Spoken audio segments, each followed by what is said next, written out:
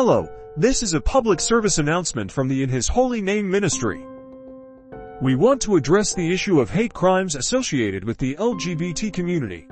As followers of Christ, we believe that every person is made in the image of God and deserves love and respect. Discrimination and violence against the LGBT community is not acceptable. We urge all listeners to stand against hate crimes and to actively work towards creating a world where every person is treated with dignity and respect. Let us remember that love is the greatest commandment and that we are called to love our neighbors as ourselves. If you or someone you know has been a victim of a hate crime, please report it to the authorities and seek support from local organizations and resources. Thank you for listening. Let us continue to pray for love, peace, and justice for all.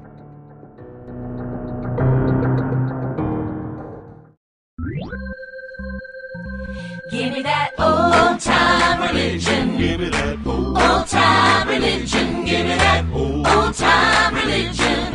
It's good enough for me.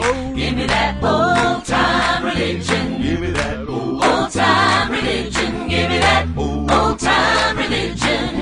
It's good enough for me. It was good for the Hebrew children. It was good for the Hebrew children. It was good for the Hebrew children.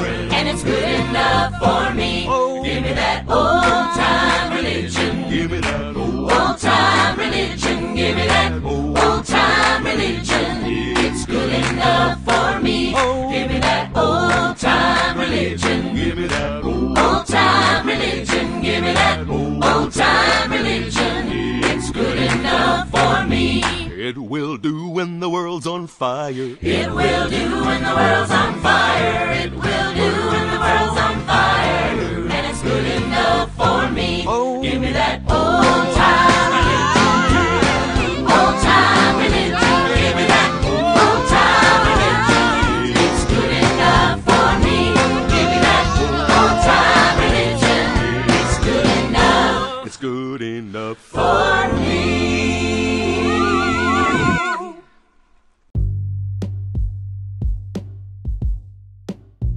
There's a great deal of confusion about what exactly the Bible says in regards to homosexuality. And we alluded to that back in our podcast, Biblical Teachings on Homosexuality. This is in part because the Bible has relatively few passages that deal directly with homosexuality. And those that it does have can be somewhat controversial. Among them, Genesis chapter 19, is the account of Lot's visitors and the people of Sodom leading to the ultimate destruction of Sodom. Sodom and Gomorrah are two cities mentioned in the Bible, particularly in the book of Genesis. The cities were located in the Jordan River Valley, near the Dead Sea, in what is now Israel and Jordan. According to the Bible, Sodom and Gomorrah were known for their wickedness and immorality. God decided to destroy the cities and sent two angels to warn Lot, who was Abraham's nephew and lived in Sodom, to flee from the impending destruction. The destruction of Sodom and Gomorrah is often cited as a warning against sin and immorality. The story begins in the previous chapter of Genesis where God tells Abraham that there have been bad reports about Sodom and Gomorrah. The story then tells that two angels will be sent to see if what they have done is as bad as the outcry that has reached me. If it is, the city will be destroyed. There was a social depravity in Sodom and Gomorrah. The cities were known for their sins, including wickedness, idolatry, and immorality, such as adultery. The angels arrived and found a warm welcome in Sodom. Lot greets them at the gateway of the city and invites them back to his house to eat dinner and spend the night. While they are there, the men of Sodom collect outside Lot's house and demand that he send out his guests so that we can know them. Most scholars differ on the most accurate translation of know in this context, but most believe that it is used here in a sexual sense. And many have interpreted it to mean homosexual acts. Lot refuses, offering his two virgin daughters as an alternative. Don't do anything to these men, he pleads, for they have come under the protection of my roof. These men of Sodom then threaten Lot, get out of our way. We'll treat you worse than them. To protect Lot, the angels strike the men of Sodom with sudden blindness. The angels then advise Lot and his family to get out of town as quickly as they can, because the city will soon be destroyed. After Lot has escaped with his family, God rains down burning sulfur on both Sodom and Gomorrah, destroying all those living in the cities and also the vegetation in the land. Conservative evangelicals never have stopped despising gay rights. They have continued to plot the overthrow of gay marriage.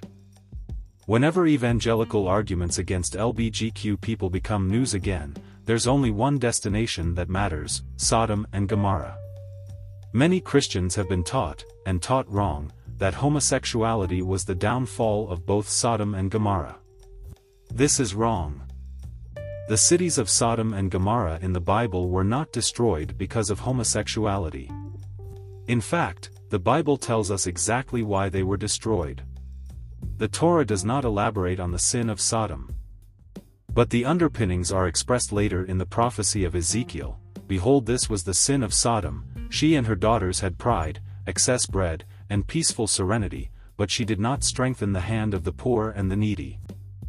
Between depravity and the disregard for outsiders on one hand, and kindness, generosity, and hospitality to strangers on the other, the merciless arrogance and cruel behavior of the inhabitants of Sodom and Gomorrah were hardened to the kindness and compassion which is echoed in the words of the prophet Ezekiel.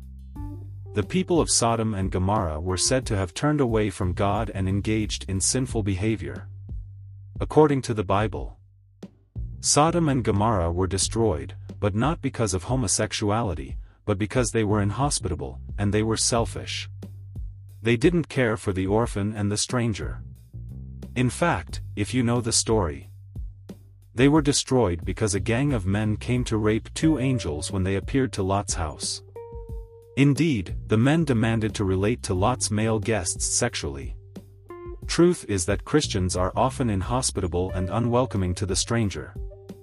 But it's much easier for us to make this story about homosexuals than to admit that and put blame elsewhere. Why don't Christians find fault with Lot for offering his two virgin daughters as an alternative to the gang of the men came to rape the angels? Is one sin less than the other? Honestly, homosexuality isn't even mentioned in the scripture. How come the evangelicals aren't up in arms regarding Lot pimping out his daughters? And why aren't they in arms about rape, men gang raping another man?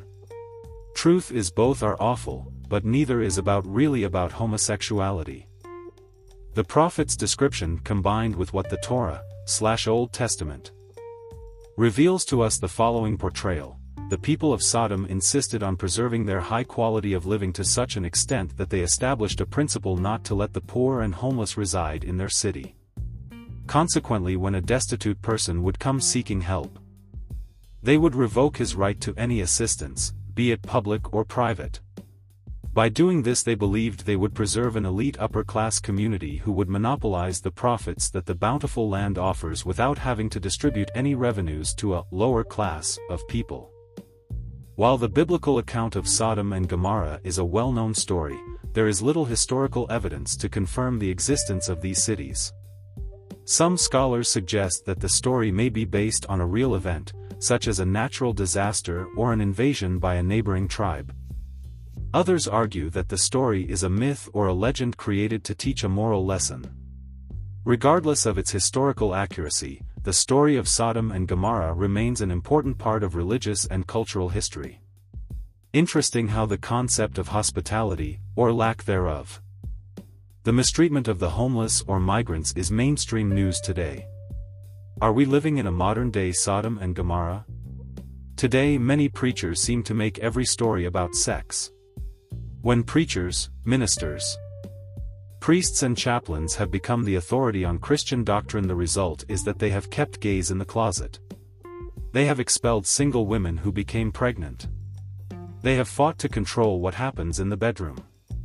There seems to be an evangelical obsession with sex. There's a long history of preaching against homosexuality in congregations and parishes filled with mostly heterosexuals with questionable sexual morals. Not just the scandal within the Roman Catholic Church, or the Irish priest Rory Coyle who posted on Tinder, but also evangelists Ted Hager, Jim Bakker, Jimmy Swaggart, and Bill Gothard, and the list goes on. The goal of ministry is to love and accept and follow the teachings of Christ. His law falls in line with being hospitable, kind, welcoming to all. The likes of Father Rory Coyle and evangelists Ted Hager, Jim Bakker, Jimmy Swaggart, and Bill Gothard act like the sinners of Sodom and Gomorrah more than how Christians are expected to live. They say what to do, but do just the opposite. The sin of Sodom is not homosexuality, but by the wickedness in their sin of inhospitality and its poor treatment of the less than. Are we living in modern times within our own Sodom and Gomorrah? Follow God's law, or we too will experience the raining down of burning sulfur as our chastisement.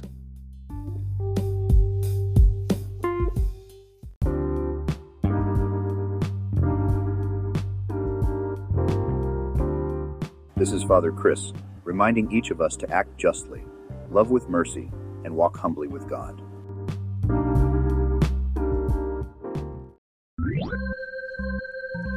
Give me that old-time religion. Give me that Old-time religion. Give me that old-time religion. It's good enough for me. Give me that old-time religion. Give me that Old-time religion. Give me that old-time religion. It's good enough for me. It was good for the Hebrew children. It was good for the Hebrew children. It was good for the Hebrew children. And it's good enough for me.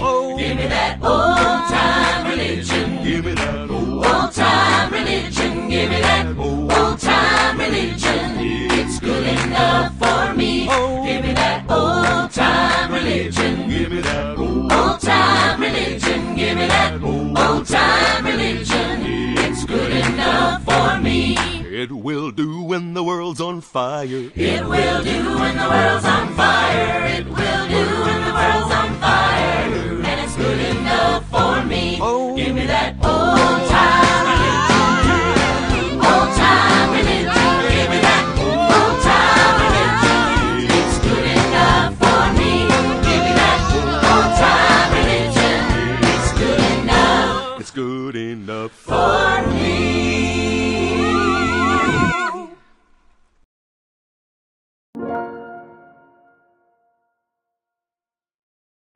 I didn't always have a lot of friends like I do now. Having a disability in middle school wasn't easy. Other kids didn't know how to include me in activities, so I often sat on the sidelines watching. Sometimes I played basketball during PE, but some kids said it wasn't real basketball and called me names like Wheels. I felt pretty alone. In high school, I started volunteering for an animal shelter. I met other kids who love animals as much as I do. One of them asked me what else I like to do. I said I was a gamer. He was a gamer too. We played and I won 2 out of 3 games. He knew others who liked to game, so we organized gaming marathons. And I made a bunch of friends, and we did all kinds of activities together. And when other kids teased me or tried to block my way, my friends stepped in and told them to back off. I didn't feel so alone anymore, and I had a lot more fun.